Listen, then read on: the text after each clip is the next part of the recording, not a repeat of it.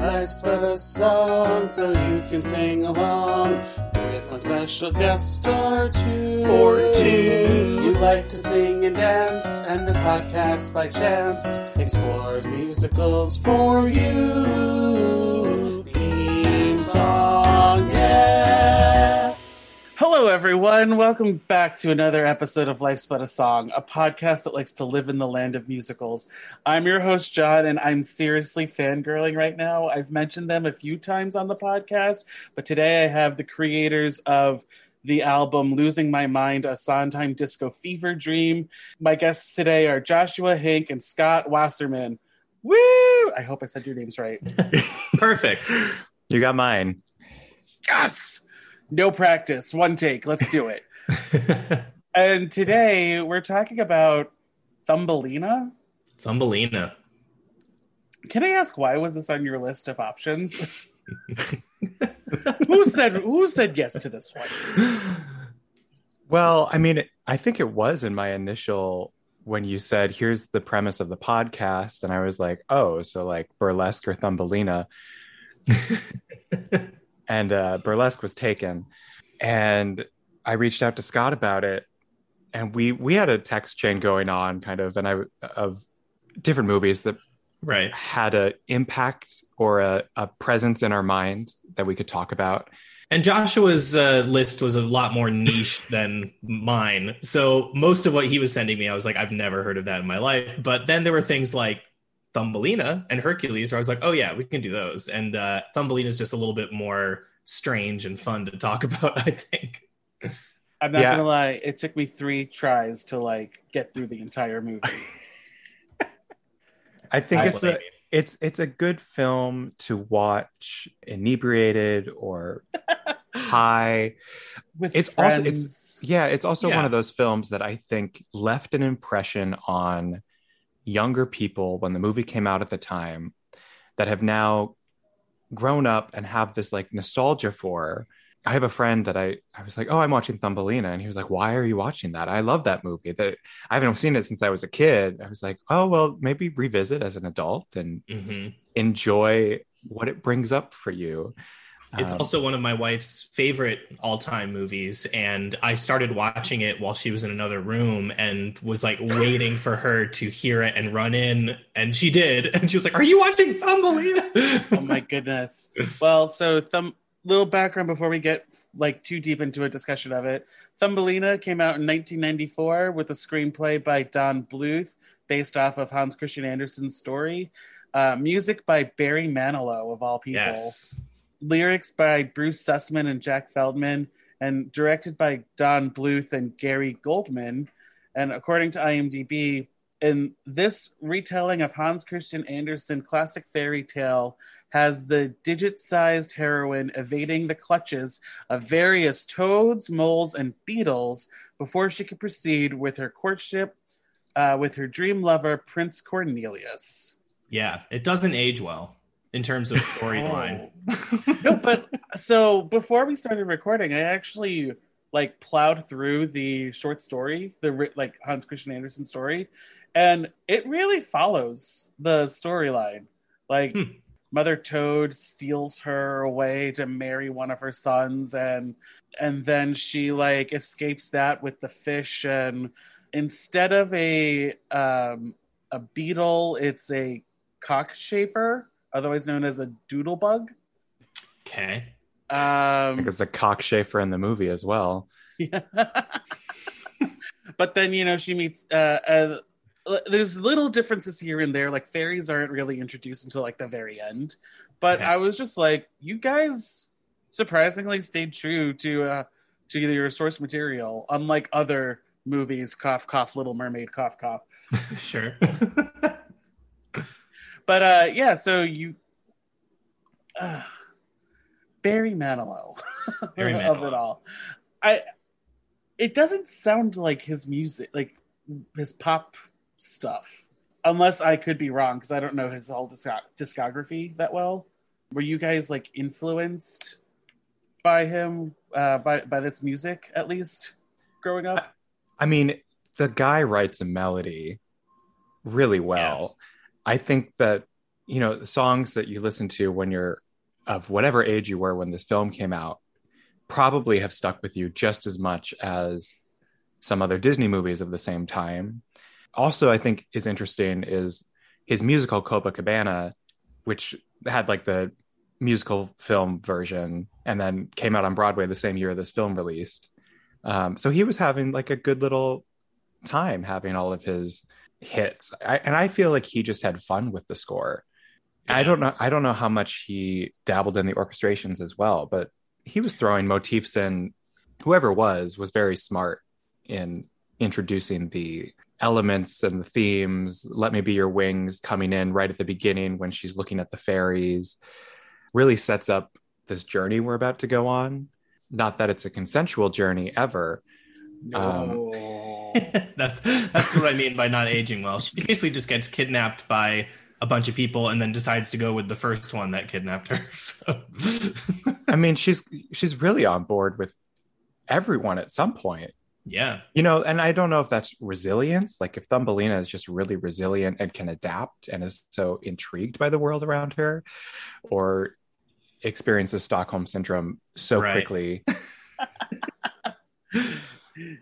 Well, before we move off of Barry Manilow and the music, I was looking. I can't find who actually did the orchestrations for this, but if it was him, that would be pretty incredible. I mean, my gut says it wasn't him, but I can't find who it was. but yeah, the melodies are really, really beautiful. And I guess he was contracted to write songs for 3 of Don Bluth's movies in a row: Thumbelina, The Pebble and the Penguin, and then whatever the third one didn't pan out. Pebble and the Penguin is also one of the ones that has just like stuck in my subconscious. Yeah. Not Land Before Time or An American Tail? Well, those also, but Barry Manilow didn't do the music for Land Before Time, unless I'm mistaken. I mean, this was the collection of animated films in the children's sections of Mr. Movies was the name of the movie store. Mr. Movies. Mine was Video Time. and it was in the center of the store, and it was kind of like in the circle. And you would walk in the circle and you would pick out the movie you wanted to watch. And this was a frequent rented film in our household, as with Pebble and the Penguin, American Tail, the non-Disney Quest for Camelot. I saw that in theaters.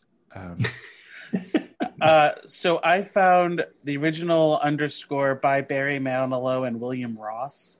So apparently he did have a hand in like the orchestration, it seems like. Cool. But Barry Manilow, he can do no wrong. He can, but this story, man, like I was watching it. I was just like, what the fuck is going on? And then Gilbert Gottfried's voice comes up, and I knew he was in it, but then all of a sudden you hear his voice, and I'm just, I literally said, what the fuck?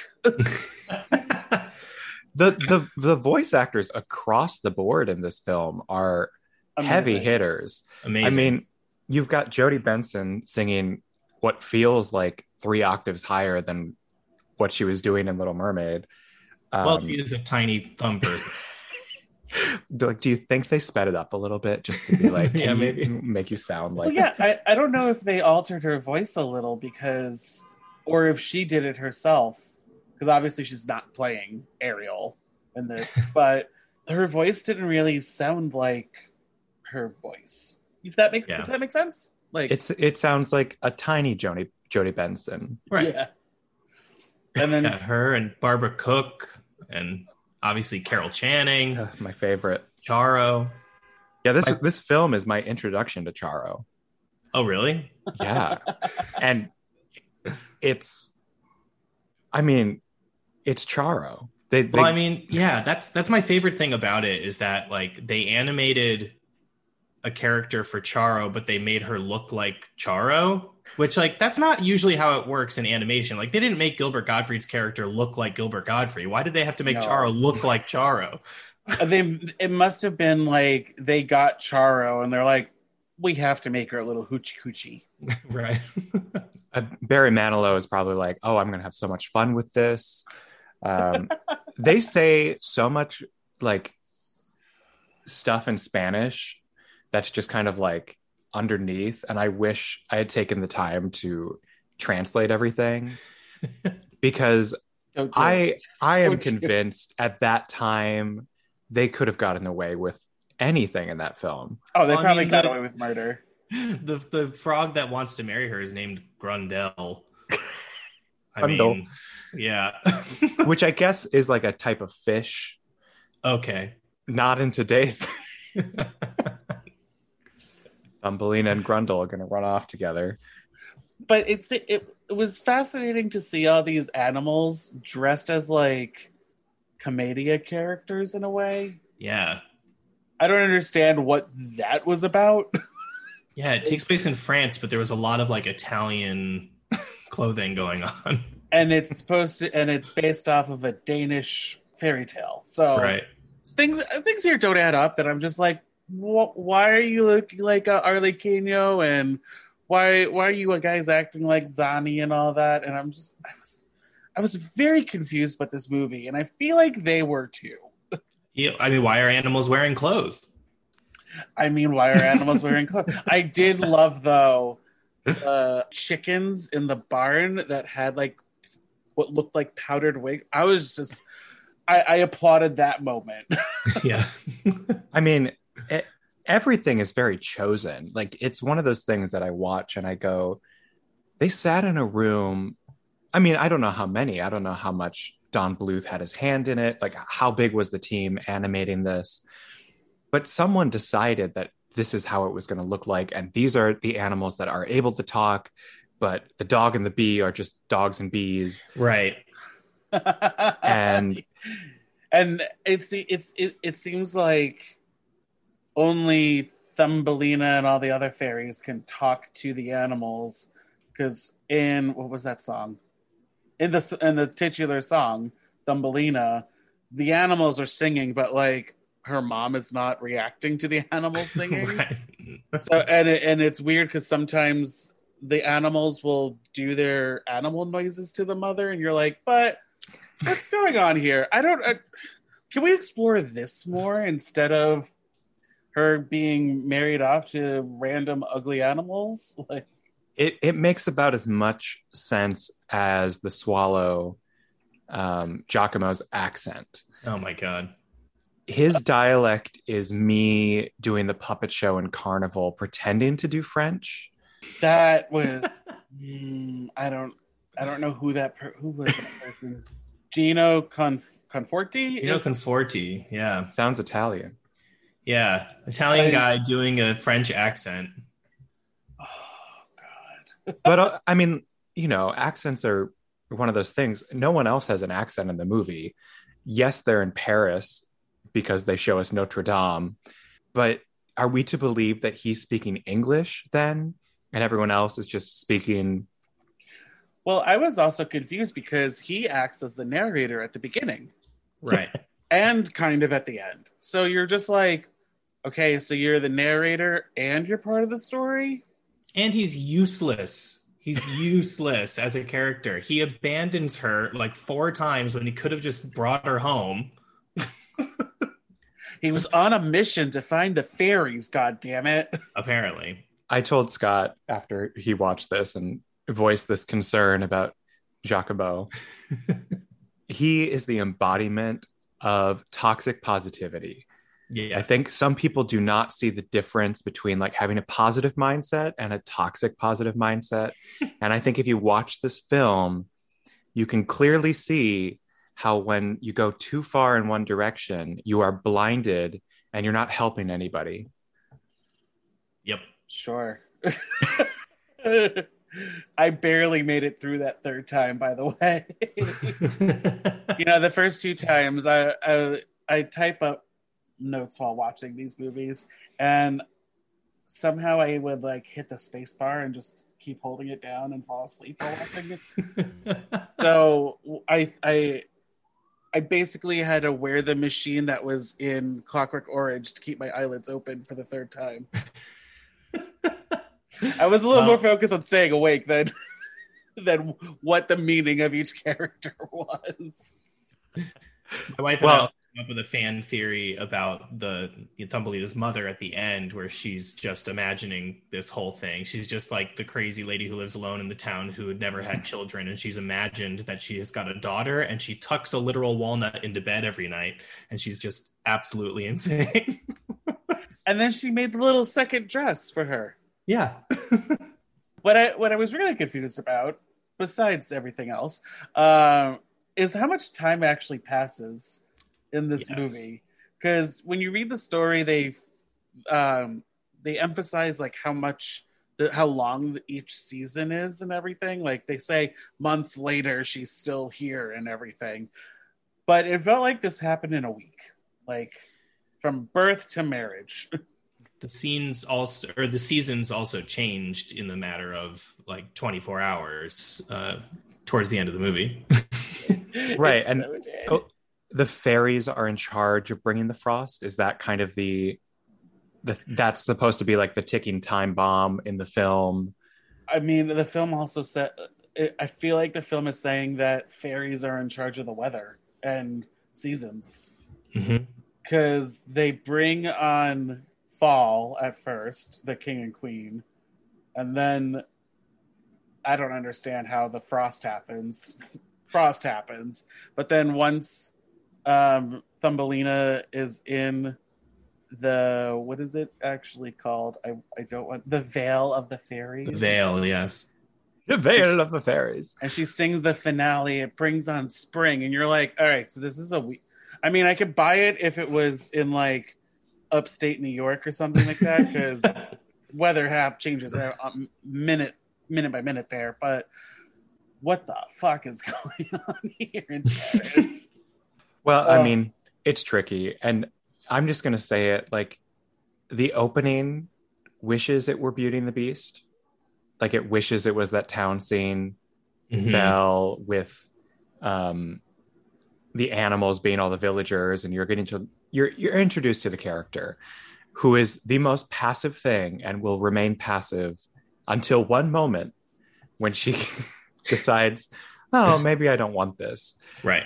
I mean, the opening is my least favorite song in the movie. And I feel if that were reworked somehow, although it does do a good job of like, here's her condition. Yeah, it's sort of like, well, I wrote some notes too, and I wrote down that Thumbelina is basically Kelly O'Hara in Light in the Piazza. But also that, to your point about the opening feeling like it wants to be Beauty and the Beast, those moments are throughout this movie where the Let Me Be Your Wings is the whole new world, where they're literally just like riding on his magic carpet, which is a bee, and he's showing her the world. There's literally the flute line from A Whole New World in like the first 5 seconds of that song. Right. I mean, they hired 2 voice actors from The Little Mermaid to be in this movie. So they were pushing really hard to be a Disney film, even though Disney rejected them. I did read, though, that there were positive feedback during test screenings when the producers put the Disney logo in front of the movie. Interesting. Wow. So, I was reading a little bit, like Don Bluth worked at Disney, and like I think The Rescuers was one of his big projects. And then something was saying that he left because he didn't feel that Disney was pushing story a lot. So maybe he left in the 70s or so. Someone fact check this. I don't know.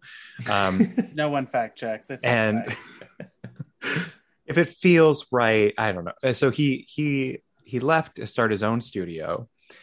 And then a lot of the reviews were like saying like, well, look at Disney now. Like they're in their 90s heyday, which like is still kind of the mountaintop of what Disney has done. The Renaissance, yeah. And they're like, well, Don, you left Disney to be better than Disney, and now they're beating you. And it's like, well, I mean, I can't imagine it's easy to just leave that job and start an animation studio and go against the juggernaut that's been doing it since the 40s, 30s. So, but he does bring like a different quality there is a sense in like all of his films that feel in the same universe. Troll in Central Park, Thumbelina, like there's something about the animation that ties it all together in a very cool way. And I think he understands using psychology, or maybe it's just he enjoyed working with certain people.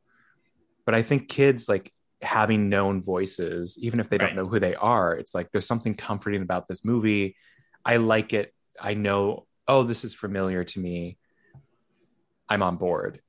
Or they could be like you and it be introduced to the Charo by this. Right.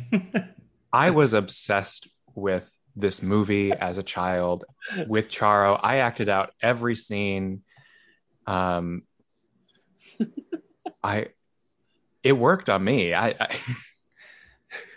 It's just funny though, like, you know, having these recognizable voices, you're right, really does like make the characters instantly feel a certain way to the kids. But he's got something for the certain voice quality that is common between Carol Channing, Charo, Gilbert Gottfried, that really like raspy, grating kind of quality. And there are some scenes in this movie where every character that's talking to each other just sounds like this. And it's like, I need to hear a clear voice for one line, please.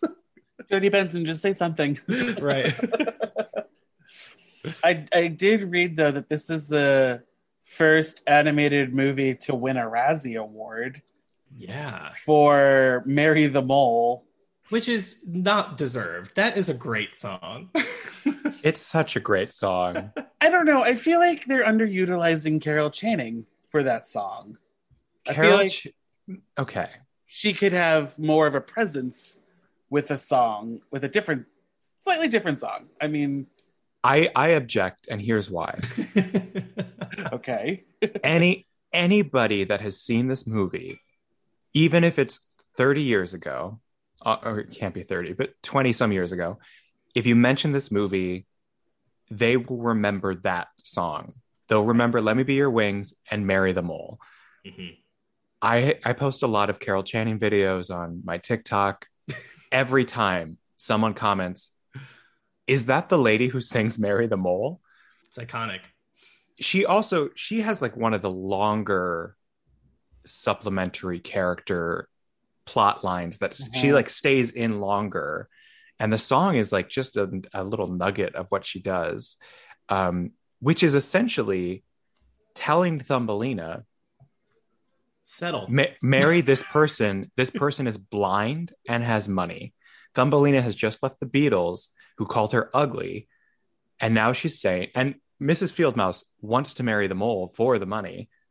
That's pretty, like, there's that like weird. Yeah, that's clear. Like subplot. Yes. But she's like, be pragmatic about this. I saved you from the cold. I know everything about you. This guy has money. He's blind. Well, I mean, I just wish that they maybe gave Carol Channing another song too. Because like, sure. Carol fucking Channing, like maybe she's only available for one day. I bet she would have given years to this project. My favorite thing about her character is that she got to say Cornelius, which is so great for Carol Channing. You know, just get to say that name a bunch in her roles. But that, you know, to your point about that song sticking in people's heads, you know, from when they were kids. So I watched it with my wife and also our friend Shannon, who's visiting us right now. And she had vague memories of this movie, thinks she might have seen it when she was a kid, wasn't really sure. And we were watching it and we got to that part. And there was the line about Romeo and Juliet in that song. And Shannon goes, "Oh my God, that line has been in my brain for my entire life, and I am just now realizing what it's from." Somehow it's stuck in her subconscious all these years, and she didn't even remember that it was Thumbelina. I can tell you guys, I've never seen this movie until yesterday. Well, you're welcome. I don't know if I want to thank you for this or not. Without nostalgia, I don't know if there's anything for this movie. I think adults hated this movie when it came out. From what I can see from like Siskel and Ebert's review, which there's like a little clip on YouTube of them talking about it, they despised it. They rip it apart. It's got a 27% on Rotten Tomatoes. I mean, I applaud it for following the fairy tale. I just wish that there was a little more streamlined or something, because there was a lot. Like, I'm glad for the voice actors and everything, but like the story needed to be a little tighter, in my opinion. What if she's just traveling through the circles of hell? I mean, I would love that too. It does, get worse and worse each time she's abducted. It's very true. Also, something that I had a question about, going back to after Mrs. Frog, Mrs. Toad, who looks like a frog but is actually Charo. After they do their whole like song and dance thing, and everyone's throwing money because animals, we know, use money. Yeah, that was my next question. Yeah. They're like, okay, wait here. We're gonna go get Daddy Toad to agree to this marriage. I thought she said a priest. Oh, I maybe it's a priest. Someone go back and, as you're watching, let us know. I think they had to. I thought it. Oh, father, maybe like get the father's permission. Get the padre. I think she says, because. Oh. And I interpret it as like, we got to get the priest to officiate, to bless this kidnapped marriage. It's like, oh, we got to go back to Big Daddy's home, get our poppy to agree to this. Well, again, and it sometimes does pay to read the short stories. That's what happens. Like, they come in, she steals Thumbelina. She says, you're going to marry my son. And then they're like, all right, now we're going to prepare your home, your wedded home and everything. So stay on this lily pad. And they leave. Yeah. That's it. That's it. And then the fish like help Thumbelina escape, because they're just like, don't marry the toad. Don't.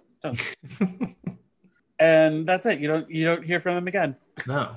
And so they apparently have this like touring production that they do. And yeah, we realized that with the money, the animals have a show business based economy, from what we can tell, because it's the performances of the frogs, and then it's the performances of the Beatles in their like supper club and all of this. So like, from what we can tell from this movie, the only thing animals need money for is to pay other animals to perform for them. Which, life imitating art. Sure. But in the song On the Road, Charo does sing a line where she says, we're very rich. Mm-hmm. And I'm just like, okay, well. She also asks Thumbelina if she's in the Union in that song. That made me laugh out loud, legitimately. That song is just wild. Like, yeah, I know you all are about Marry the Mole and Let Me Be Your Wings, but it's On the Road, man. I mean, why is Thumbelina it's the ugly and oldest one? Grundle he gets to marry Thumbelina because he's the old one. Is that the logic there? Thumbelina can't marry the younger, cuter Toad. You thought one of them was cute? Cuter than Grundle. I thought it was because of during Let Me Be Your Wings, her and Cornelius go onto the boat for a section, and he's just there. Oh, he sees her first, yeah, and falls in love. Falls in love. I thought that was it. Like, it was that easy.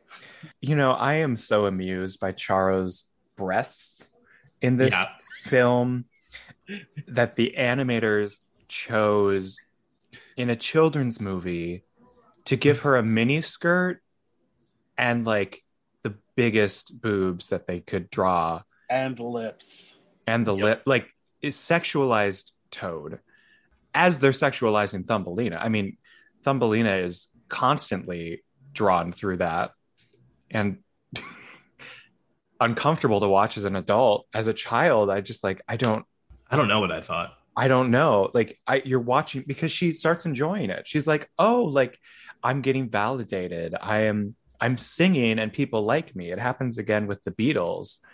I look a certain way and people are validating me. I'm worthwhile.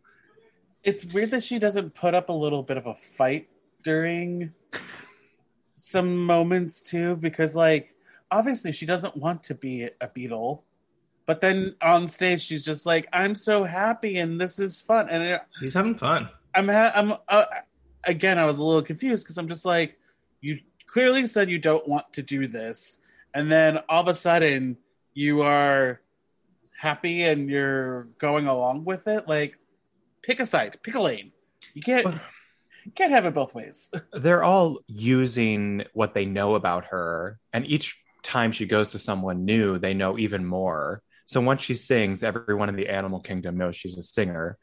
The beetle travels fast in this movie. Yeah, the beetle, did he like lure taking her somewhere else and be like, oh, we're just going to make a pit stop first. If you do this thing for me, I'll help you get here. Is that kind of what happens? And that's why she performs? He like tricks her, into thinking he's going to help her get home. Yeah. What does he want out of it? I think, I don't know. I really don't know. A dancing partner for the Beetle Ballroom or whatever that place was called. Even though there were a lot of people performing there, it was a big ensemble. It's a big ensemble. That scene always made me uncomfortable as a kid. I was afraid of the Beetle. Yeah. Can we talk about her outfit though, as the Beetle? It's a really amazing dress. And I was like, someone needs to replicate that dress on Drag Race. Oh my God. Wouldn't that be amazing? And you heard it here first, so I get credit when it happens. But like, picture it. Drag queen Grundle. Grundle eleganza extravaganza. Category is Thumbelina realness. Look, in the lip sync down to her skivvies when she is basically disrobed in front of everyone and humiliated. Yeah, you can do the reveal as part of the outfit. It'd be great. Oh my God. You're beautiful, baby. Gilbert Gottfried's a guest judge. That'd be so good. Oh no, it's got to be Jodie Benson as the guest judge. I mean... Jodie Benson and Gilbert Gottfried. And the ghost of Barbara Cook. Somebody make this happen. It's a free idea. World of Wonder. If you're listening, drag queens applying. I do have another question about this movie. That's a pretty big question in my mind. Is what is Thumbelina? Is she human but tiny? Is she flower? What is she? She's a fairy without her wings, right? How did that happen? The mother who is an only mother or like by herself, single parent or wants to be a parent. I mean, she has a nursery set up with a full-size crib. So like something happened there that was probably not super happy.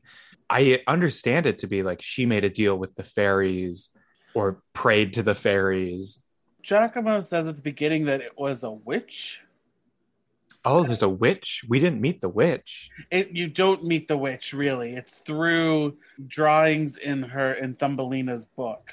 Right. At the very, very, very beginning. Oh, yeah. The Wikipedia plot says, a lonely widow longing for a child of her own is given a barley seed by a friendly witch. The planted seed grows into a flower, and a tiny girl emerges from inside. It's very sexual, too. Yes. Because the flower comes up, and then it just opens up, and in it is Thumbelina. And then Barbara Cook says, I will name you Thumbelina. And it's like, you had that name just ready to go? Okay. And you're sitting there, you're just like, okay, so you're just born, but like, how old are you really? I don't think she ages. I think that's what makes her a fairy.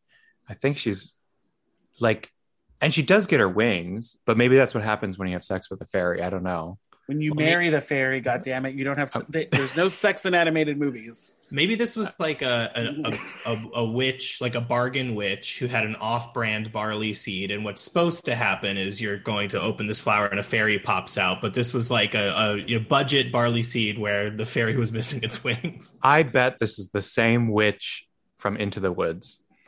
I bet this is the same garden. There are beans, magic beans, and some magic barley seeds, and she goes around Paris.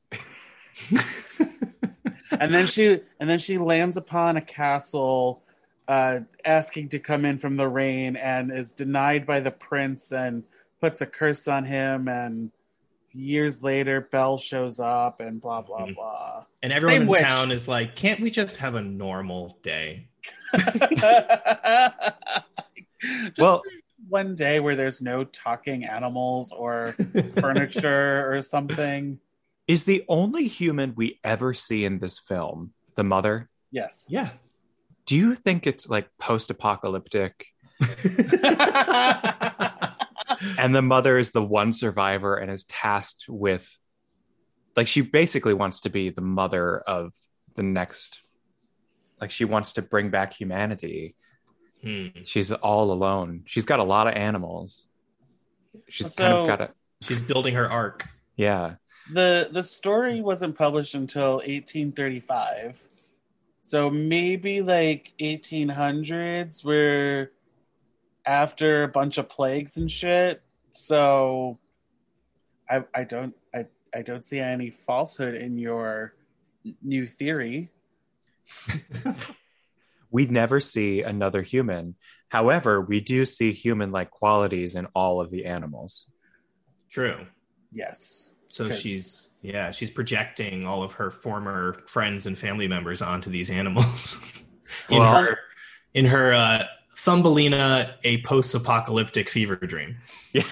Yes. Is this your sequel album? Are you guys announcing it? I think it is now. Oh, we got to write Barry Manilow and get permission, and then we'll get to work on. Consider it a parody, and you don't have to get permission. Like Weird Al. Is there anything else you guys want to talk about before we get into Sharp and Flat? Let me look back over my notes, see if there's anything else weird that I wrote about. Oh, okay. So I do have a question real quick. So you know how the whole time Cornelius's mom is just like down talking the bee? Do you think the bee is supposed to be like a motorcycle or something like that? Where, well, they have wings. This is my question. The man's got wings. Is he like lazy? I do agree with you. I think it's like a motorcycle. Yeah. Is the bee just faster? I feel like, well, so the king and queen also have wings, the fairies, his parents, but they're flying around in like pageantry looking transportation. Yeah, they're in like a Cinderella style pumpkin carriage kind of a thing. And like they want him on a butterfly or something that's a little more regal looking, but he's on a bee. I think it's because bees are inherently more sexual. They pollinate. I mean, Thumbelina is literally born from a flower in a Georgia O'Keeffe-esque painting moment. Oh, no. And in flies her first abductor, Truly. Yep. He breaks into her home. Cuts open this book. Am I cutting in? Or whatever he says. Whisks her away on his bumblebee. On a magic carpet ride. And like leaving a trail of sparkly pollen, fertilizing everything that they pass. As they're like spooning and caressing as he's flying. But like, he does leave to go ask permission from his parents to marry her. So, and he was planning on coming back to meet her mom. So, which she does meet everyone at the end, if you think about it. So you're saying that justifies the break-in and the abduction? I don't think it justifies the break-in and the abduction. But it doesn't feel as sexualized as you're putting it. It's what the toads do. Yeah, they go to ask permission too. Yeah, they go to ask permission. I mean, like, I don't know. It's just, it's a weird. Why are some things still so like why are we following this certain pattern? Yeah, the mole has like a very elaborate wedding ceremony lined up, and actually her walking in on that sword was really amazing. I thought like that was a cool visual. Sword. Yeah, like the aisle that she walked down was like a big sword.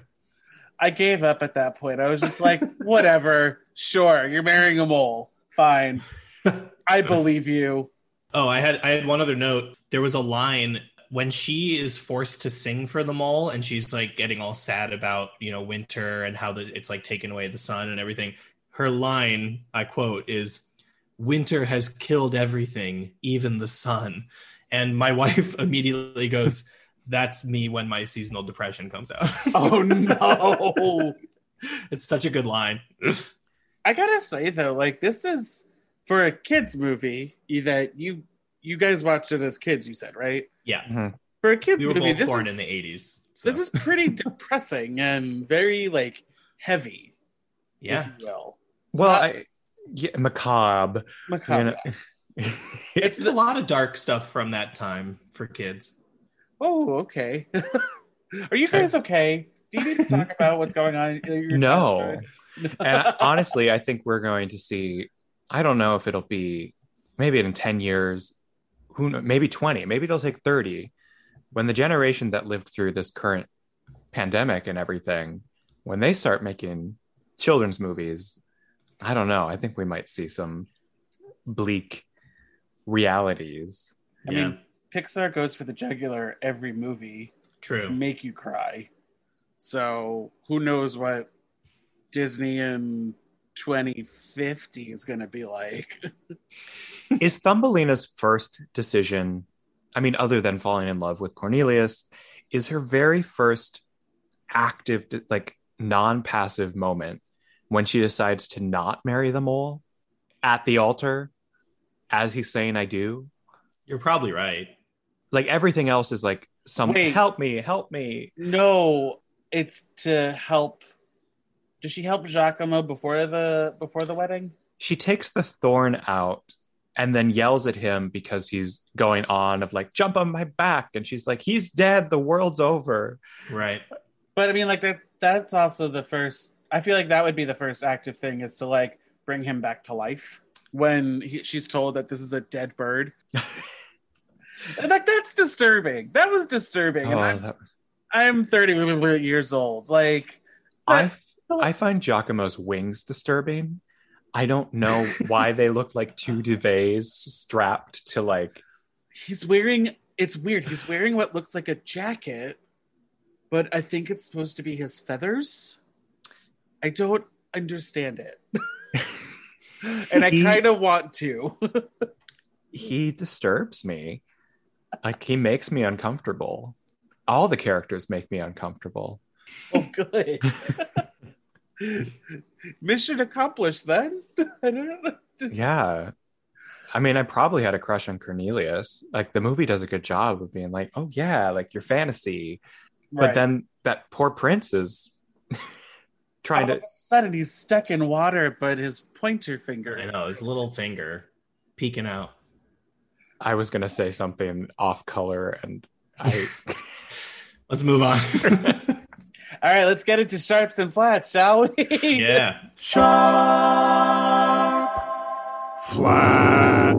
In this section, we're going to highlight some moments or talk more about moments that we liked and didn't like throughout the movie. And if we liked it, it's sharp. And if we didn't like it, it's flat. Who wants to go first with their sharps? I mean, I'll start with just some of the melodies that I think are really amazing, beautiful melodies in the movie. Like Soon, which is Thumbelina's "I Want" song, is a gorgeous melody. I think like right up there with like Maybe from Annie. They feel very similar to me. So that's definitely a sharp for me, in addition to Let Me Be Your Wings. And I will give Marry the Mole a sharp as well for song. Yeah, I just think like all of the like hit numbers, the big production numbers from this movie are really genuinely good songs. I mean, I agree with all those. I think Barbara Cook's reprise of Soon is heartbreaking. Mm-hmm. Also, her voice is just so, I mean, she can do no wrong, but like, it is truly just beautiful and heart-wrenching. Because you haven't seen the mother, and then you're like, "Oh my God, yeah, the mother that wanted a child for so long, and the world has been destroyed, and now." Going back to the apocalyptic theory, the one thing she wanted has been stolen from her, and she can just sit at home and cry, but she still has a farm. And are those? I just came up with a theory. Oh, great! Give it to me.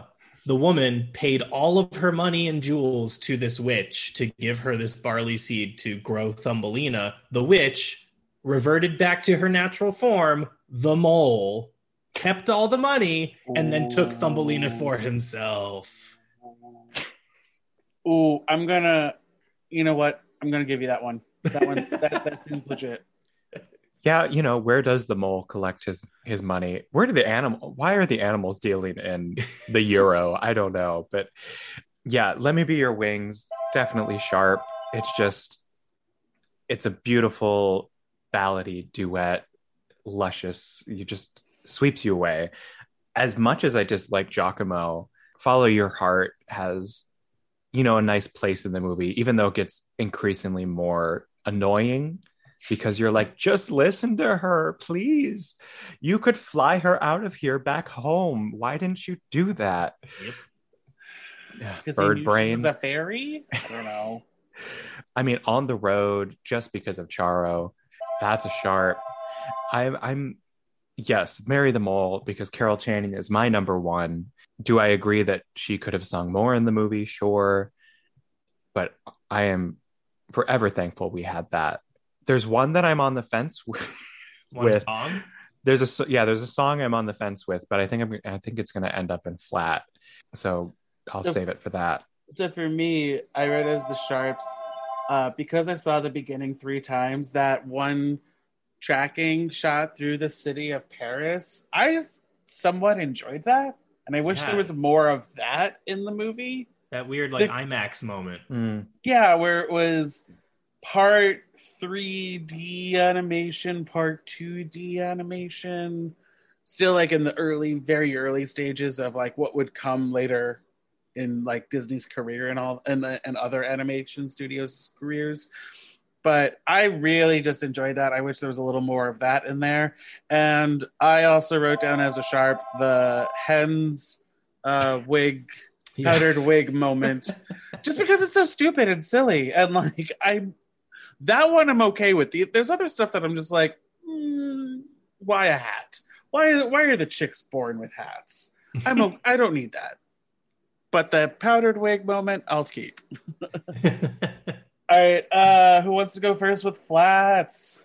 I mean, the main flat for me is just the theme of assault and abduction and objectification of women as property. Yes. That's probably the biggest flat. Yeah. Yeah, the rapiness of it all. It's just I don't need this right now. Yeah. I also didn't really you guys are gonna hate me for this. Her rosy cheeks got in the way sometimes. I feel with the animation. I didn't notice. The fact that they were always rosy. I felt it would have worked if she was blushing for when she was around Cornelius and things like that. But I don't know. I was watching it. I'm just why is there so much blush going on there? It is a lot of blush. I mean, it makes me most uncomfortable in the Beetle Ball. I think one of my flat moments is her dress being ripped off. Yeah, is just the ickiest, and I think it should be icky, but I don't know. She didn't choose to be here, and now she's definitely crosses a line. Yeah. Also, bugs. Yeah. Well, I think speaking of the bugs, another flat for me is just that there are so many characters in this movie, and it is hard to keep track, especially I don't know as a kid how I did it, but there's just a few too many characters and a few too many subplots that we need to follow. There are those child bugs that save the prince, and you're like, what? Yeah. They feel reminiscent of other animated Don Bluth films. They do. Those kids, are they in other films with animals? Well, the voice actors definitely are, because I didn't know if I wanted to get into this, but apparently there's one of the child voice actresses that plays one of the little bugs quit performing after this movie because a friend of hers who was also a voice actress in other Don Bluth movies was murdered along with her mother by her father because of his lack of success in show business. And she has this whole thing online about how she quit acting because of her friend getting murdered. What? Yeah. What? Yeah. Oh my God. I need to lay down after that. Sorry to bring that into this, but I thought it was interesting. Ooh. Oh, oh my. And on that note, That's a flat. That's a flat. Another flat, the opening gradiness of all the animals singing Thumbelina. Like it's Thumbelina. it just not my favorite part. Another thought that I had was like how hard it tried to be a Disney film. It felt like that was the idea, that they were going to automatically be like make the movie and Disney would distribute it and everything, but obviously Disney passed on it. So and like all the references that were made from other or what we read into it that were Disney references, that I was just like, you guys just do something a little more original. Yeah. Follow Your Heart was another moment that I thought, oh, this is trying to be our guest, and Giacomo is trying to be Lumiere. You know, there's a lot of moments like that in the movie that do feel like they're really trying hard to be Disney. Giacomo did a really great impression of Ewan McGregor's Lumiere. Oh my God. Would you add any of the songs to your Life's playlist? I mean, it sounds like if you don't already have Mary the Mole on there, you're going to now. Yes. I disagree with Mary the Mole personally, but that's just me. I'd probably just add Mary the Mole and Soon, because I had forgotten about Soon, and I really fell in love with it again on this rewatch. I wrote down Soon, Let Me Be Your Wings, and On the Road, just because On the Road is that fun number that you're just like, yeah, I have no idea what the fuck you're saying, but it's so much fun. Yeah, I mean, Barry Manilow really delivered. It must have been so much fun writing this. It also felt like there was no musical opportunity missed. Mm-hmm. Maybe it was a little overhanded. Like, I agree with Scott. I think Soon was like, anytime I hear that, especially Barbara Cook's reprise, you're like, oh, Let Me Be Your Wings has already been in my playlist. And Marry the Mole. Of course. Not surprised. Next time I get in a car on a road trip, I might sing On the Road just for fun and see what happens. That's a great idea. It'll pass the time, and then it's like 2 minutes of just Charo being Charo. Yes. 3 minutes? 2 minutes, somewhere around there. And if someone on Drag Race can do the reveal, we can get a good, "You're beautiful, baby." You know, you were talking about on Drag Race doing the Beetle costume. How about her wedding dress with the hair? Yeah. The mole wedding dress or the finale wedding dress? The mole wedding dress. The hair was, that was very Drag Race. I was a little on the fence with that, but then, you know, because it's an extra moment, just like, you know, her being extra and everything and all that, I was just like, I think I like it, but I don't I don't know why. I buy that Carol Channing as the field mouse did her up. Yeah. I mean, like, that's what she's doing, right? She's storing grain and making garments. Of course. And with that, you guys, we've come to the end of the podcast of this episode. Now, talk to me about Losing My Mind. How did that come about? Drugs. No, yes. Losing My Mind, a Sondheim Disco Fever dream, originated as an idea in a basement as like, oh, I want to do something. I like disco. I like Sondheim. What happens if it's both of those things? People who are familiar with cultural events of the late 70s may remember the Sweeney Todd disco track that came out in 79 along with the show. So like that, coupled with my interest in that crossover realm of musical theater and pop stylings, were enough of the seeds to go, okay, well, what if this was a full thing? I mean, from the question that I think a lot of performers who love Sondheim go, okay, if I'm going to do an evening of Sondheim, what would I do? And I think some people just stop there, and that wasn't enough for me.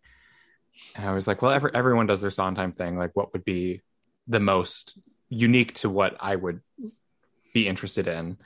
And that's when I approached Scott with the idea. And Joshua and I had done a lot of other collaborating up to this point on cabarets and solo shows that Joshua had done, and always included in the arrangements for those shows mashups and medleys of kind of strange and incongruous ideas for music that all had like a connective theme to them but were unexpected. So that's kind of like the thing that we love to do as collaborators, is like bring the unexpected into an arrangement. And this whole idea of a Sondheim disco evening made up of arrangements of standalone songs, but also medleys and mashups that were unexpected, was really, really attractive to me. So it was a fun meeting over coffee to just spitball ideas, and then a long road of coming up with the actual arrangements and then making the album. I gotta say, this album got me through the pandemic personally. I love it. Miller's Son, I think, is my favorite out of all of them. Thank you. That was the first one we did. Really? Yeah. I got a chance to do an episode with Jamin Bartlett, who was the original Petra, and I made her listen to that song because I was just like, you have to, because this is my introduction. Like I admitted to her, I never saw Little Night Music. Your album was my introduction to a Little Night Music in a way, and you know, she was. I'm probably going to cut this, but she told me a story about how she would have to write on her hand some of the lyrics so she can not get surprised. So if you told me that, is her name pronounced Allie? Eiley. If you told me Eiley took like 5 days to record that song, I would believe you, because of the pattern and all that, and getting the right words at the right time. You know, it's funny. We actually had less time with Eiley because she had booked a cruise gig. And so we had to do an early date to record that. And she would say, we've talked about this too, like she was very sick when she showed up. And so a lot of like that day was spent phlegm managing, doing like making sure that we got things down. So it's impressive how she was able to do that on a day when she was sick. And I will throw it out there that she did perform the song live before she ever recorded it for the album, and so she did have the lyrics down. Yes. That was amazing. Can we be expecting a volume 2 maybe? Hey, if someone wants to write a check. Yeah, exactly. I've got $20. How's that sound? It's a start. No, I think we've been asked about that before, and we've talked about it a lot. And I think, obviously Sondheim is a rich vein to explore, and disco is as well. But we're also interested in other composers and other genres, and we'll see what happens.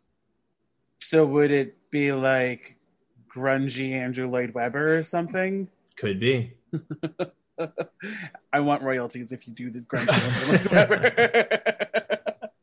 I'm kidding, not really. Do you guys have anything else though that you want to like plug or promote?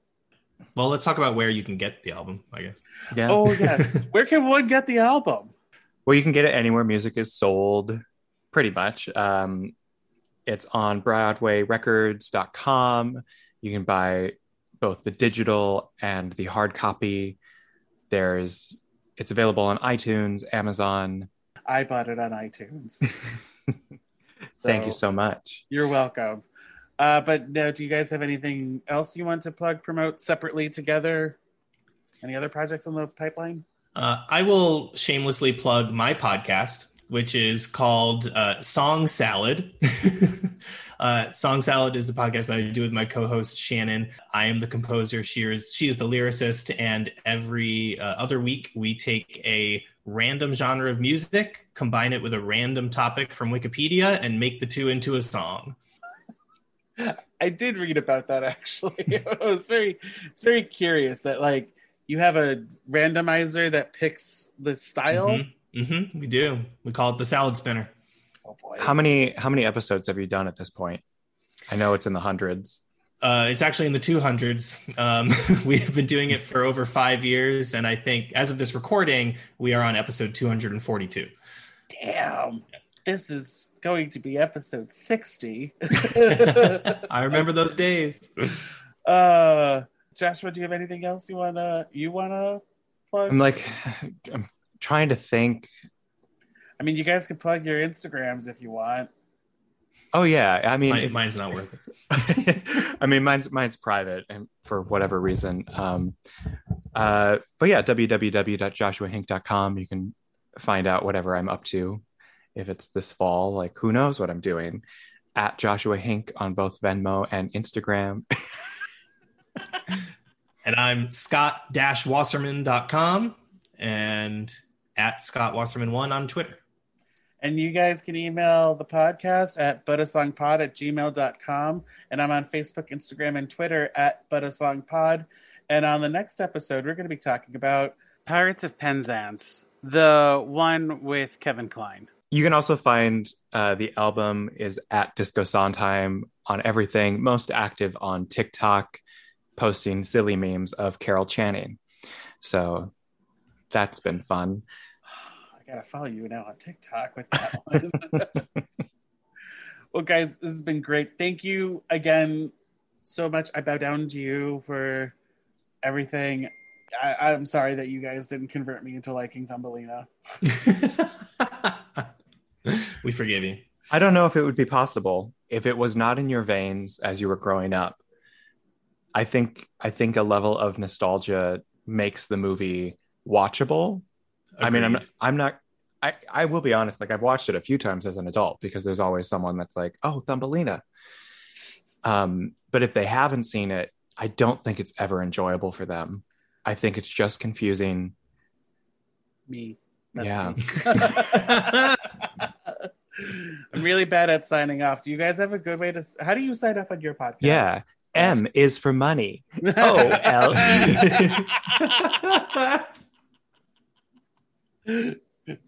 Sign-offs are hard. They are. We used to, on our podcast, say something like random related to the episode each time.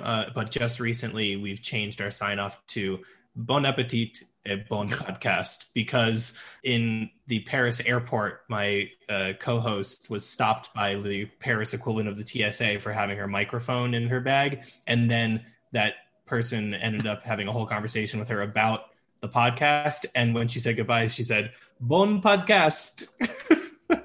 Was this the Paris airport? Yeah, Charles de Gaulle Airport. I have never been in Paris, but I had a layover there on a way back from India. And I had maybe like 20 minutes to get my next flight. Otherwise, it was going to be bad news. But you had to go through...